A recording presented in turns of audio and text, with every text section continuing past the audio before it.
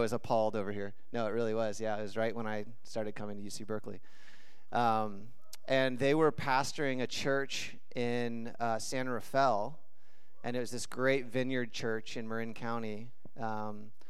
And the cool thing that happened with their church was they kind of opened up the doors to their church, and probably unofficially or unconsciously had some idea of the type of church that they were going to build. And what happened was a lot of the people in recovery from drugs from the community around started coming into their church. And as they did, what happened is the poor and the hurting from the city of San Rafael started to flock into this church. And it became this wonderful, beautiful expression of God's heart for the poor and the broken of San Rafael. And they did just an amazing job loving this community. And at that time, my parents and I had just started attending this church, and we walked into the back, and immediately we felt the presence of God. It was kind of like what Lisa said when she was up here, where she said, I don't know who these pastors are, I don't know who these people are, but I know that the presence of God is here. And we ended up staying there for many years, and my dad experienced the first healing miracle that he's ever experienced through his hands in their church. Do you remember this? It's a really profound, cool healing miracle where a guy was about to go in to get surgery, and my dad kind of just laid his hand on his shoulder and prayed for him with no faith at all. I'm kidding, I kid you not, zero faith. And the guy, he got done, and Jeff's instructing him to check in with the guy, hey, how did it go? And so my dad, kind of robotically, goes hey, how's it going? How'd it go? He's like, why were you digging your thumb into my shoulder, right into the area that I'm going to get surgery on? Why were you doing that where you were praying? That's so weird. And my dad was like, I just laid my hand on your shoulder. I didn't dig my thumb into anything. I don't know what you're talking about. The guy went in and got checked later that week, and he was 100% healed. He didn't get surgery on his shoulder. And that happened through their church. And so there's a bunch of stories like that of people just being radically and profoundly transformed. And so we just want to honor you guys. Thank you for your service to San Rafael. And they've also been coming here for now, 5 years probably, on and off a few times. And so thank you for investing in this house too. So with that, I'll welcome up Jeff to come and bless us with the word.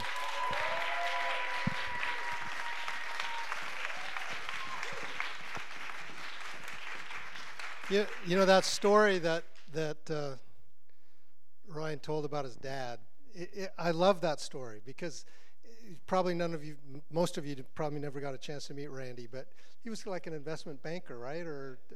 So he was he was a suit guy, he's always had a suit. Wherever, when he'd come in one of our meetings, the rest of us, we didn't have suits, but Randy had a suit. And it was just fun. And it was fun to watch, just as Ryan described, his reaction, and frankly my reaction, because when people get introduced, and people are very kind to the people they're introducing, they often imply that the person being introduced knew what they were doing. And rarely did Annette and I and the other leaders feel like we really had a firm grip on what we were doing. One time, just very, very quick, because I go down memory lane here, I was serving communion like we had today. And I said I was serving communion, and you know how you can multitask, you can say something in your heart and in your mind. And I said to the Lord, this will never work, what you're doing here. I said, these folks have no money, and they scare away the people that do have money. And that was really true. I mean, we were experiencing that. We had people say to us, I think that this is exactly what Jesus would be doing. I don't want to do this. And that's what they would say, and they would take off. And all I heard back, I felt the Lord say back to me, yes, I really love them. That's all. He didn't want to address the money issue. And I would, the money thing goes up and down, and God works through you and, helps you realize, why am I worrying about this? But it takes about 50 times, to go through that, if you're honest, often. And then you realize that God's got it covered. So it was fond memories. And it was fun to see Randy and Madeline come in, and other people would come in, and outdress the rest of us. And I'd say to myself, I don't know how long this is going to last, but it was good. So good. I was thinking, Lisa, and it's Matt, right? No, we could have the wedding right now. We have a center aisle, and we have a couple of preachers. We can do this. Save you a lot of money. I don't think you want to do that. I can tell by the look on your face. Thanks, but no thanks. Okay, I understand.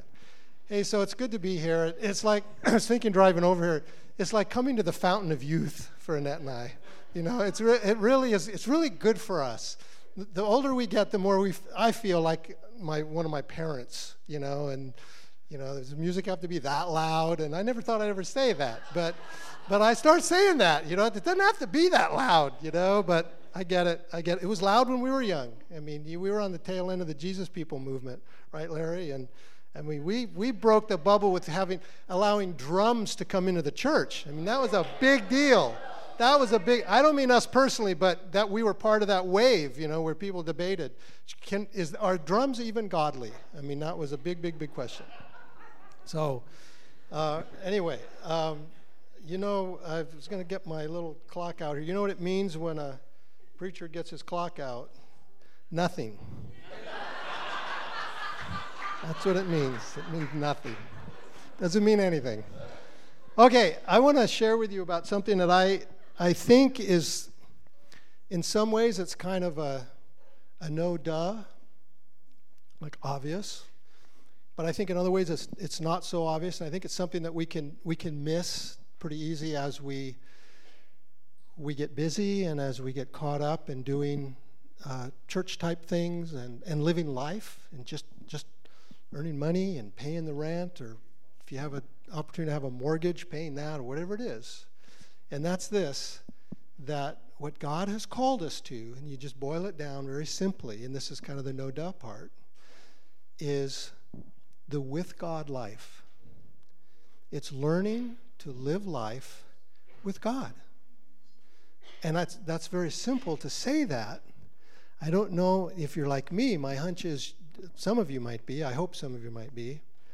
It's really easy to get off track on that. It's really easy for other things to get in the way. And I say that I want to live the with God life, but I let other things get in the way, and I let other things get my attention. And at other times I feel really focused, and I'm really grateful, and I'm walking with God, and I'm, and then other times it's just like, and then when I get off track, I think sometimes, how did I get off track? And I can still be doing the outward things, but I just know my heart's not there. And I want to share something with you out of a beautiful psalm, and Psalm 139. How many of you are familiar with Psalm 139? If somebody says, well, Psalm 139, you know exactly what that is. How many of you? Some of you? Okay. It's a Psalm of David. So we'll put this up. If we get this up there on the screen, and we think this is a psalm that David wrote. And when we read through it, and you could probably spend a month on Psalm 139, like you could a lot of parts of the scripture. We won't spend a month this evening. But I encourage you to go back and revisit it. I encourage you that after tonight, that you don't just file Psalm 139 away, because as we read through this, and you think about King David wrote this psalm. Now, King David lived about, it's hard to know exactly when, but about 1,000 years BC. And he writes like he read the New Testament. And his experiences are like he's familiar with how God works and how God moves. David is an example, a beautiful example of the with God life. Remember, he was a young shepherd boy, right? And yet he did a great exploit in fighting the giant Goliath. And he was king of Israel and Judah, and he wasn't perfect. I mean, he had some pretty severe, made some pretty severe mistakes. And yet he's called a man after God's own heart, isn't he? So as we read through just the first part of Psalm 139, we're just going to go through just the first part, the first 12 verses, and then I'm going to leave the rest of the psalm for you to go back over, and the first part of the psalm to go back over. And I really encourage you. About a month or so ago, I started working on memorizing Psalm 139. I'm not going to try to quote it to you, because if I try to do it in front of a group, I get really messed up. I can do it on my own, But the point isn't to be able to quote it in front of a group. The point is to be able to bring it up into your heart and your soul and to remind yourself. So we're just going to read through the first 12 verses of Psalm 139. Well, we won't read. We'll break it up a little bit. Let's do this. So verses 1 through 6 says this: O Lord, you have searched me and known me. You know when I sit down and when I rise up. You understand my thoughts from afar. And you scrutinize my path and my lying down. And you are intimately acquainted with all my ways. Even before there is a word on my tongue, behold, O Lord, you know it all. You have enclosed me behind and before, and you've laid your hand upon me. Such knowledge is too wonderful for me. It's too high. I cannot attain to it. Don't you love David? Don't you love how he writes things? Now that's out of the New American Standard, and the New American Standard can be a little bit wooden. It's pretty accurate, and it's pretty helpful. And I'm not old enough to say I like the King James Version, but I'm old enough to say I like the New American Standard. And so if you like the New International Version, we used to tease in the vineyard that NIV meant needed in vineyard, and that's what that meant. That meant not New International Version. But let's just remind ourselves here. Here's David. Now, I meant to say at the beginning, and I took a misstep here. This first part of my talk, this beginning part, is we're looking at God's part in our lives. I talked about the with God life, right? I mentioned that. So this is God's part. David is affirming what God knows about each one of us sitting in this room.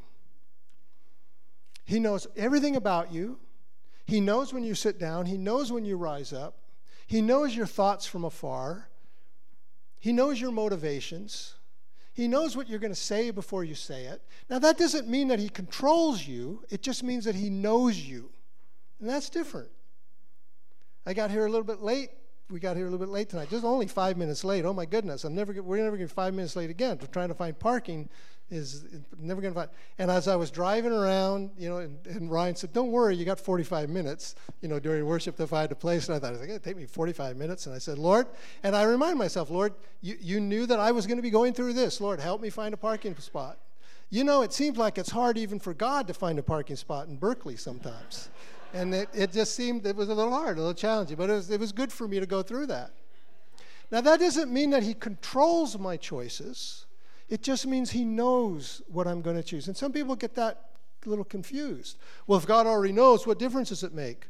Well, it's a little bit like living, Annette and I have been married a little over 40 years. And, there's times when I know what she's going to say, and she knows what I'm going to say. We're not quite there yet, but we can be like that old couple that are sitting at the table and go, do you? No, I don't. Okay. Mm-hmm. And you're not even using full sentences. We're not quite there yet. But I've seen people like that, No, I don't think so. Okay, yeah, me neither. I didn't, You want to eat, and then, no, I'd rather, okay. So that doesn't mean that we're making choices for each other. It just means we know each other so well. You do the same thing with little children. You watch them. We have 3 wonderful little grandkids. Grandkids are just the best. But you can watch them, especially after you've raised kids, your own kids, and you can just see their little minds turning, their little wheels spinning. And you just know, and you can do this with your own kids, you just know they're up to something. And you say, Trinity, what are you doing? Nothing. Well, that means go check. That's what that means. Go look. Little Aaliyah loves to find a pencil, and though we have plenty of paper, she likes the walls. I don't know why she likes coloring on the walls. So David here is expressing, 1,000 years before Christ even shows up on the scene, that his relationship with God, what he's come to understand, is that God knows everything about him. Now, when we look at this passage, I think at least one thing that should come to mind is, guess what? You can't surprise him. And you can't impress him. He knows everything. He just knows everything about us. Let's go on and read a little bit more, a little further through. Then he switches from God knowing everything to God is everywhere. So now that kind of tightens the walkway just a little bit more, doesn't it? Where can I go from your spirit? Or where can I flee from your presence? If I ascend to heaven, you are there. If I make my bed in Sheol or the grave, behold, you are there. If I take the wings of the dawn, and if I dwell in the remotest part of the sea, even there your hand will lead me, and your right hand will lay hold of me. And if I say, surely the darkness will overwhelm me. Have you ever felt like the darkness is overwhelming you? And the light around me will be night. Even the darkness is not dark to you. And the night is as bright as the day. Darkness and light are alike to you. Now, when I read this, I find myself with the ability to kind of go two ways with it. The first way is, if I'm honest with myself, that's a little scary. We can't hide anything from God, and we don't. He sees everything. Good choices, bad choices. He sees when we're faithful. He sees when we're unfaithful. We already read that he knows our thoughts from afar, knows my motivations. So when he says to us something like, how are you doing? And we say, the typical American greeting, oh, good. Yeah, I'm good.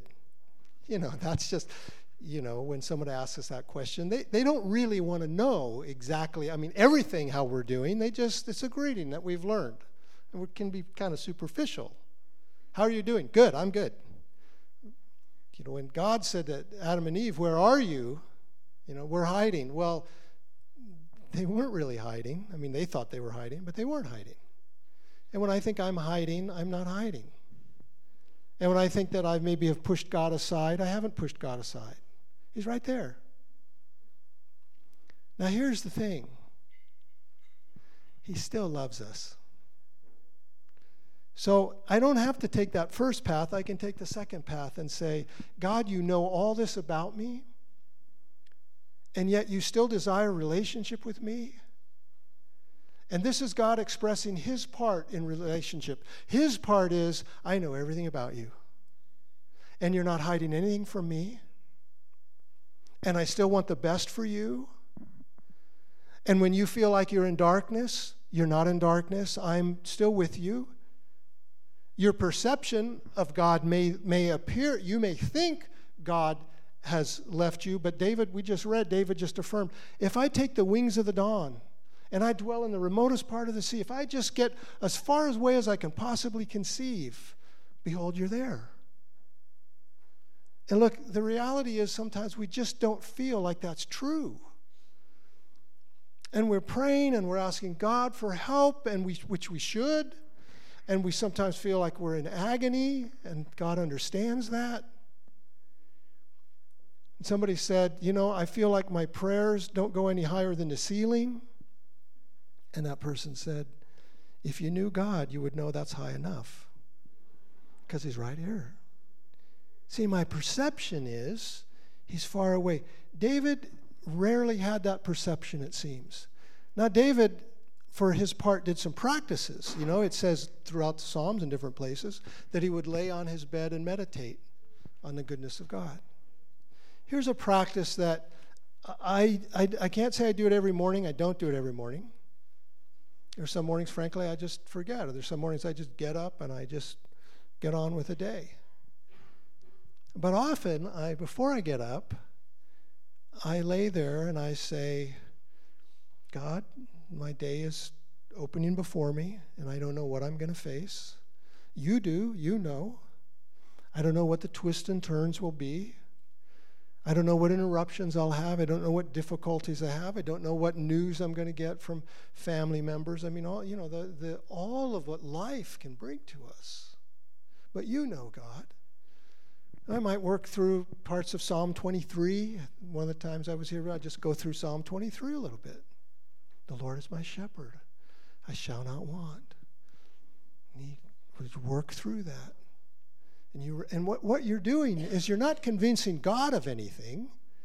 You're reminding your own soul of the truth that David so well knew, and other saints and others that have gone before us that walked in, because we forget. And we get, our focus, our vision gets blinded. And we get clouded. God, where are you? He's right here. So God's part is that he's fully invested in our lives. He's fully aware of us. He's fully aware what's coming up the road to meet us. And I want to encourage you to take heart with that, not fear, not live in fear of that, but live in awesome acceptance. Yeah, I just realized you guys are like way up there on the shelf. Why are you guys up there? I don't know that I've ever noticed that before. I should look up more often. You guys okay? Good. Don't mess around up there just because we can't all, because you're behind us. Don't start passing notes and stuff. So God is fully invested in us, fully aware. And so David, as you look at David's life, I love the story of David and Goliath. I just love that because David is shocked when he goes in front of Goliath and he sees the army of Israel quaking in their boots. And he makes this statement. He says, "Who is this that would taunt the armies of the living God?" I mean, my gosh, if that's not a faith statement built on experience, I mean, what a question, right? Who is this? How would you even answer that question? Well, David, this is Goliath, and he's like, he's taller than most of us, and, we're kind of freaked out right now, and that's who's taunting the armies of the living God. It doesn't even sound right to make that as an excuse. And then he says, the God who delivered me from the paw of the lion and the bear when I was a shepherd, he will deliver me from this Philistine. And he reminds others that are in front of him, but I think that he's reminding his own soul, and he's just reminiscing. He's saying, God has been faithful, so faithful, and he's led me through this. So that's the first part of Psalm 139. And you can go back and look at that and let your life be an overlay of that. The reality is that it's wonderful when God manifests his presence, like through healing and through different words that we get and things, and I'm not opposed to that, and I think that's very, very helpful. But I also know that it's not a message a minute that we get. And there's not always a pillar of fire, and there's not always the cloud, and there's not all that, and we just have to, through faithfulness, walk through the valley of the shadow of death. And we fear no evil because we know God is with us. His rod and his staff comfort us. But that's not always made manifest, like right there in front of our eyes. David, when he stood in front of Goliath, he was reminiscing how God had met him. But he had to he still picked up stones, didn't he? And he still put them in his sling. And very faithfully, he stepped out. David is a wonderful example to us. Now, part 2. Our part. Our part is that we in turn immerse our lives back into God's. God's already done his part. But now we have to take steps to immerse our lives in. I'm not talking about salvation. I'm not talking about allowing the Lord and the work of the cross and the work of the resurrection and saying, Lord, I welcome you, and I'm thankful that you have mercy with me, and I receive all that you are and all that you have for me. And Lord, would you welcome me into your kingdom? And that's a transaction that we just say yes to him. That's not what I'm talking about. I'm talking about after that part now where we learn the rest of our lives how to immerse and reinvest in God. And that's not so automatic. And I want to say this carefully. I have a dear, dear friend who's gone on to be with the Lord, but he liked to talk about no such thing as zap-it Christianity. This is what he means. He didn't mean that he didn't believe in healing. He and I prayed for a man in the hospital, and we watched the Lord heal this guy, and it was a great experience. And he believed that people could have demonic presences in their lives and that those could be broken. But here's what he didn't believe, and he would like to remind us of. That the fruit of the Spirit, love, joy, peace, patience, kindness, faithfulness, gentleness, goodness, self-control. There's supposed to be 9 of them. I don't know if I got all 9, but you got the list, right? That's cultivated. That's not zapped. You don't come forward and say, I'd like to receive the fruit of the Spirit tonight and pray for me, and then when I leave here, I'll have the fruit of the Spirit. Well, that's a good thing to desire. But sorry to say, that's not how it will come. Fruit is cultivated. Gifts are given. Gifts are given like that. But fruit's not given like that. Fruit says you cultivate.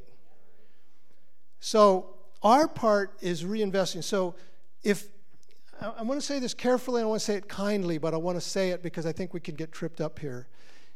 If you're the kind of person who's hoping that you come forward enough for ministry forward and that something that has not been broken yet in your life will be broken here, and this is all you do, that will not be enough.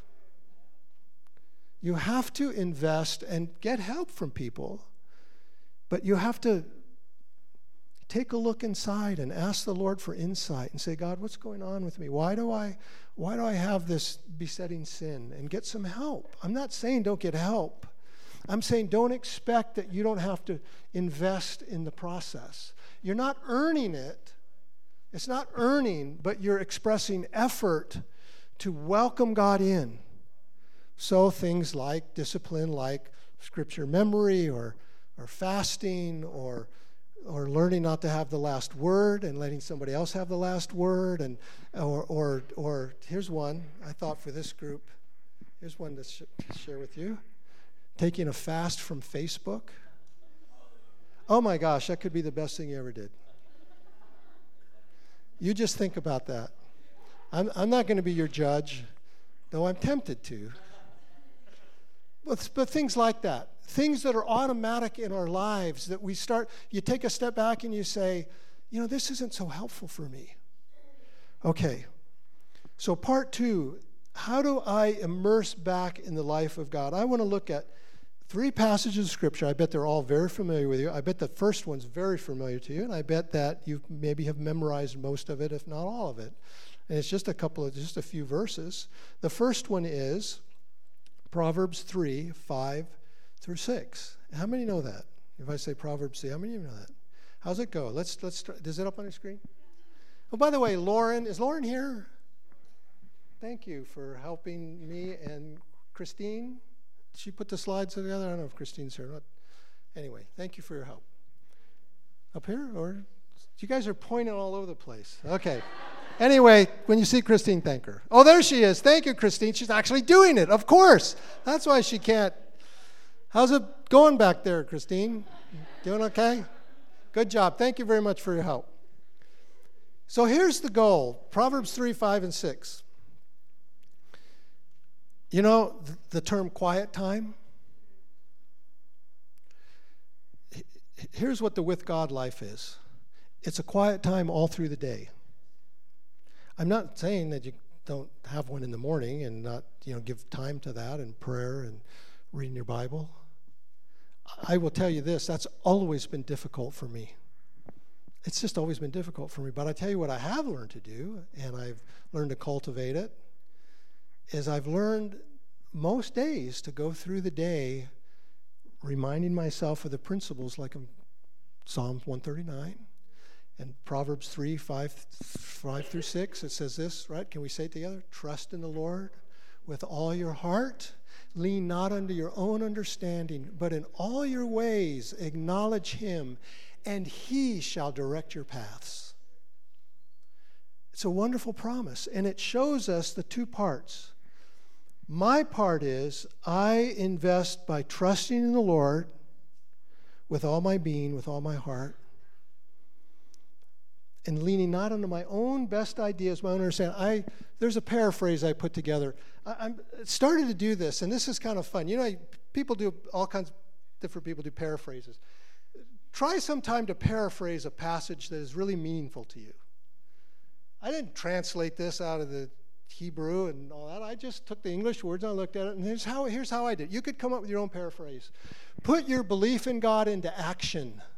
Don't depend on your ideas only, but rather in every twist and turn of your life, welcome God in. And as you practice this, He will give you the guidance you need. Now that, for me, it helps me to get that it's like a seesaw. There's an up and a down, or there's an in and an out, or however you want to look at it. God's part, but my part. Putting my faith into action. Now wait a second. I'm looking for a parking place. Is this a surprise to God? No. Is this the biggest trial in my life I'll ever have? No. Is it causing me a little bit of tension? Yeah, actually it is. I'm over in kind of an unfamiliar area, and I don't know, and I'm thinking, why did Ryan make it seem like it would be so easy? Well, he didn't actually. He said you got 45 minutes, And I'm thinking, will this really, I already said that, right? Will this take me 45 minutes? And then I would come up and I just would miss one. You guys know what that's like. I just miss a spot. Somebody else pulled in there. They click their lights, and I think, are you leaving? Are you coming? No, you're staying. Okay? So, am I trusting God? Am I trusting God enough that what if I don't find a parking place? Will that be okay? Will my life fall apart? I'm getting a little bit ahead of myself, because the next passage is James chapter 1, verses 2 through 5. Now this one, you might read this passage and you might, if you're honest, you might say, are you kidding me? Are you crazy? Consider it all joy, my brethren, when you encounter various trials. Consider it joy. Now, various trials, you know what that means? Whatever comes your way. It's not like, well, these trials, consider it joy, but these trials, you should freak out. These are freak out trials, and these are joy trials. That's not what he's saying. The Scripture doesn't give us that leeway. Don't you feel like sometimes that's a bummer? No. Consider it all joy, my brethren, when you come. Now that word consider, I understand, is like an accounting term. It's when you add up the column and you conclude that it's all joy when you encounter various trials, because you know that the testing of your faith is producing something in you. It's just like exercise. You've got to feel the pressure. You've got to feel the pain. You're not earning something, but your effort is adding something. And so it's the part that I have to do. Remember, no zap-it Christianity. Oh, God, just do it for me. No, he says, I will do it with you. But when I do it with you, you've got to welcome me in. God loves to be invited in. He loves to be invited into the middle of our day. He loves to be invited into the beginning of our day, of course. He loves to be invited when you hit something and you just realize, oh my gosh, I don't know how to handle this. Learning to get that into our souls so that our first reaction is, okay, Lord, this is not a surprise to you. I'm thinking about Psalm 139. You know when I sit down. You know when I rise up. You understand my thoughts from afar. Darkness is not dark to you. Darkness is light to you. Even before there's a word on my tongue, I just dial that up. I heard of somebody that got a medical treatment. This was years and years ago, and they had to go through the MRI tunnel, I guess, and they were claustrophobic. And this gentleman said, well, I'll tell you who it was the leader of the Vineyard Movement at the time, John Wimber. Some of you are way too young. John Wimber. He's the leader of the Vineyard Movement at the time, and he said, I quoted Psalm 23, and he said, I don't think I got it in order.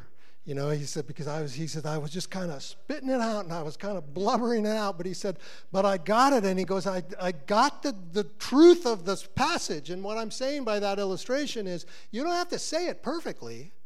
It's not about memorizing something so you can just quote it word for word perfectly. You want it in your bones, in your soul, in your spirit. You want it deep within you so that you can call it up and say, Lord, you're here. This is not a surprise to you. So consider it all joy, my brothers and sisters, when you encounter these various trials, because you know the testing of your faith is producing endurance. And then it says, let endurance have its perfect result, that you may be perfect and complete, lacking in nothing. And if any of you lack wisdom, he goes on and says, then ask God. Why? You need wisdom to be able to do that. You've got to ask. You can't do that on your own. But when you set your heart that way, in that direction, and you say, Lord, here I am. This is a big mess, and I don't know how to solve this. And I ask you for help. You know what? You will discover. I bet many of you already have. And this is just the blessing of that endurance that gets produced in you. And some of it is walking with the Lord longer. I don't mean that you have to be an older person to do this. I think you can be old and bitter just as easy as you can be young and bitter. So I don't think it's automatic that you're just older. But there's something about walking with the Lord and gaining knowledge and gaining experience. And you find yourself beginning to say, you know what, I've been here before. And I remember how God delivered me. Hey, that sounds like David, doesn't it? I've been here before. I've fought off things that wanted to kill the sheep. And they were stronger and bigger than me and more vicious than me. And they were lions and they were bears. And this Philistine was no match for the armies of the living God. That's the peace that Paul talks about that surpasses understanding. See, that's not peace that you grin and bear it and you say, peace, peace, peace, peace, or joy, joy, joy, joy. You know, somebody sums up to you, what are you doing? I'm trying to get joy. I'm trying to get joy. No, that's not it. It comes from above, and it comes, and it's a supernatural, it's a result of you cultivating and setting your mind on the things of God, setting your mind on the Spirit. Because when our mind's set on the Spirit, that's life and peace. But our mind set on the flesh is death. So when I look at my circumstances just through the eyes of the flesh, and I say, oh, this will never work. This is terrible. Oh, this is bad. Oh, these poor people are going to kill our church. Well, I don't know if they killed it or what exactly happened. I know this, that all in all, it was a pretty good thing.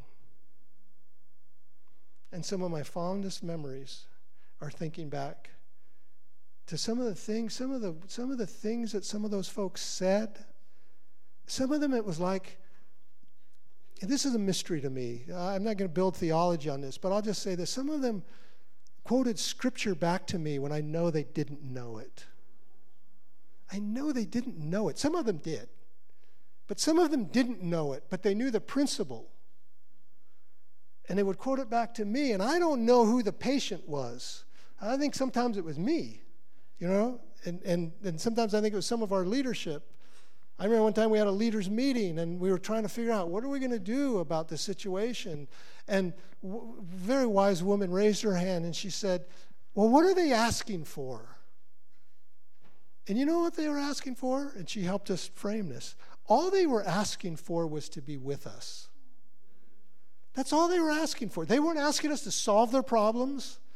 I mean, some of them, you know, they asked for help, and we helped them when we could, and we did help them. But they weren't asking for the whole solution. For the most part, they just wanted to be with us.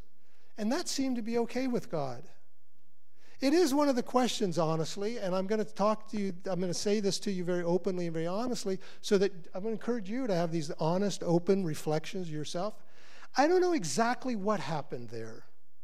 I don't know if the ending of it was all well and good or if it was premature. I just know that it ended. I know that I got very burnt out.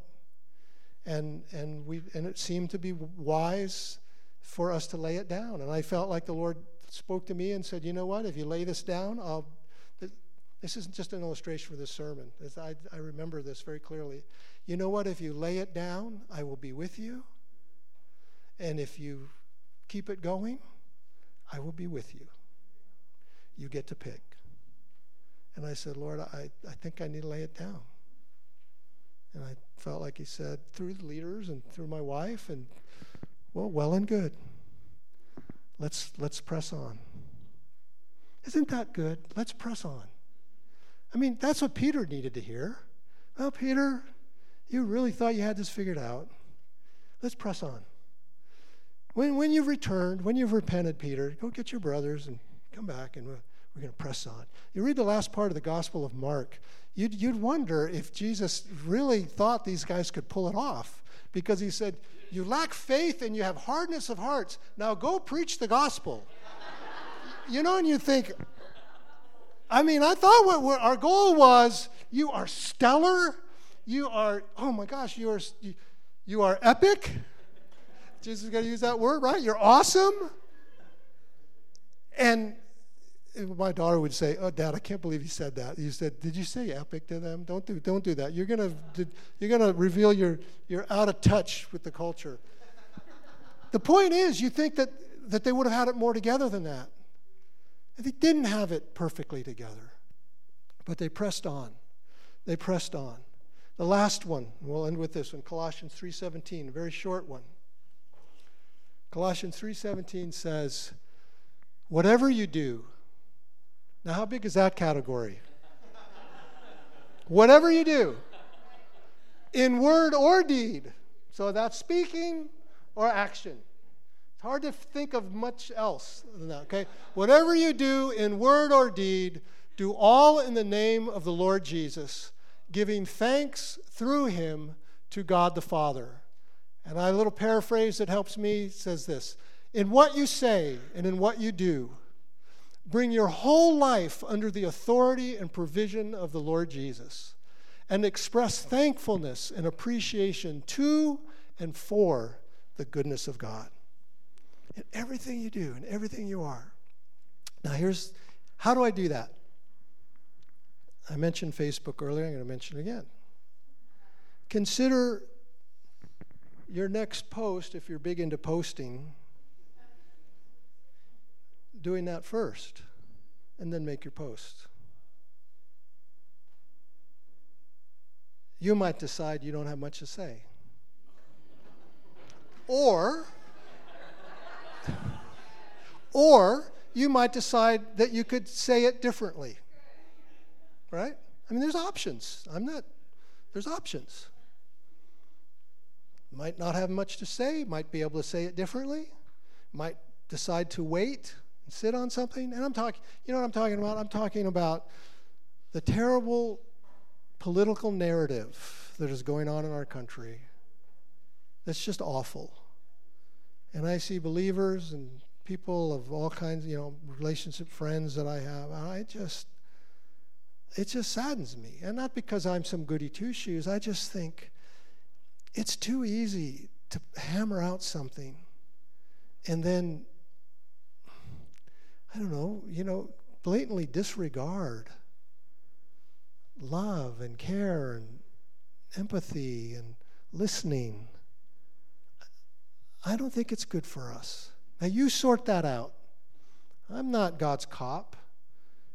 I'm tempted to be sometimes, aren't you? You're tempted. You are, right? When you think you're right about something, you like to share that, and so do I. And then if I think I'm wrong, I like to say, then I'll change and become right, and then I'll want to tell you what I think is, okay? I'm not trying to do that. I'm just saying, pump the brakes and look at your life, not just Facebook, but look at your life in light of what God has said is true in Psalm 139 through David, that your life is immersed in him.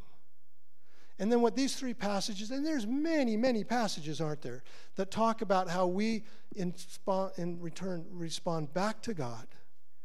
We trust in him with all our heart and soul and mind, leaning not into our own understanding, considering it all joy when we encounter various trials and backfires and hindrances. And then in whatever we do in word or deed, we do all in the name of the Lord Jesus Christ. And thinking through, what would that be like? How would I do that?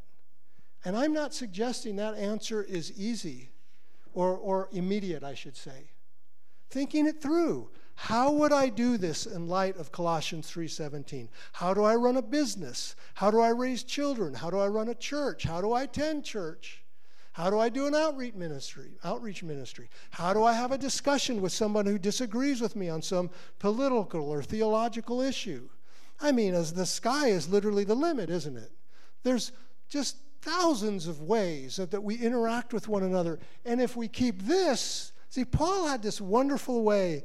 I mean, sometimes I find myself wanting to scratch my head and say, now how do I walk this out? And then you read something Paul says or something that Jesus says and say, this is all you got to worry about. Like this, right? Just love the Lord your God with all your heart, with all your soul, with all your mind, with all your strength. And then love your neighbor as yourself. On these two things, hang all the law and the prophets. That's a great summary passage, isn't it? Thank you, Jesus, for simplifying it and helping it just become a little more simple for me. I want to turn this over to Ryan and let him lead whatever he wants to lead as far as ministry time goes. But I want to speak a word of benediction over you. Okay? So what I'd like you to do, I'd like you to stand up. And this is going to be very short. And if you're given to this kind of thing, just put your hands out as you want to receive. And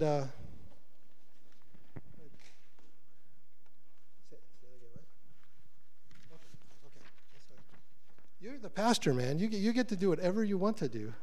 That's good. Now what this is just the last couple of verses above Colossians 3:17, which we didn't talk about. But I want to read this over you, and this is my prayer. I felt like this morning, and I hadn't gotten out of bed yet, and I was thinking about you all, and I was thinking about coming over here. I felt like the Lord said to me, give this to them. Now, it's not about me giving it to you. It's ultimately about him giving it to you, okay? I'm just a vessel. Now, may the peace of Christ rule in your hearts, to which indeed you were called into one body, and be thankful. And let the word of Christ richly dwell within you, with all wisdom, teaching, and admonishing one another with psalms and hymns and spiritual songs, singing with thankfulness in your hearts to God. And then whatever you do, in word or deed, do all in the name of the Lord Jesus, giving thanks through him to God the Father. May it be ever so. God bless the ark. In Jesus' name, amen. All right. Thank you, Jeff. All right, so we're going to wrap with that. The thing that the thing that I wanted to just kind of end with is, like Jeff was saying, that this word is only as good as we take it, and then we grab it, and then we take it into our own prayer closets and do the real business with the Lord. You know, like we always talk about, oh, how's your relationship with God going? The relationship piece of that statement is something that we kind of just cruise over, but like that's the that's the thing, right? Like, is there a depth of relationship there? And it's not a yes or no statement. It's a continuum that never ends. And so I'd just love to encourage you to take the deepest things that are going on in your life. Like what's disrupting your peace these days? What's giving you the most joy?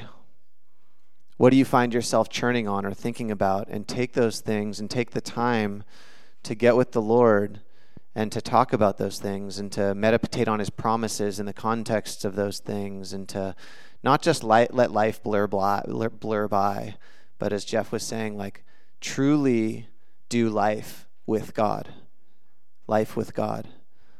And so, you know, it's really, really, really, really critical and important that we have a deep, rich inner life. And this is what Jeff's talking about, is how do you attain that? Well, you take the most important things that are going on and you share them with God, and you experience life together, and you take the trivial things like finding a parking spot and you do life with God and you share those things with him, and that's what this looks like. So bless you as you do that this week and aim to do that and to develop a really deep, rich inner life with him. And that we would all be able to, at the end of our lives, look back and be like, I really, really did life with God. Like, we walked together, and that's what we're going for. So bless you in that. If you're a member of this church, we have an all-members meeting, so stick around. But God bless everybody, and go in peace.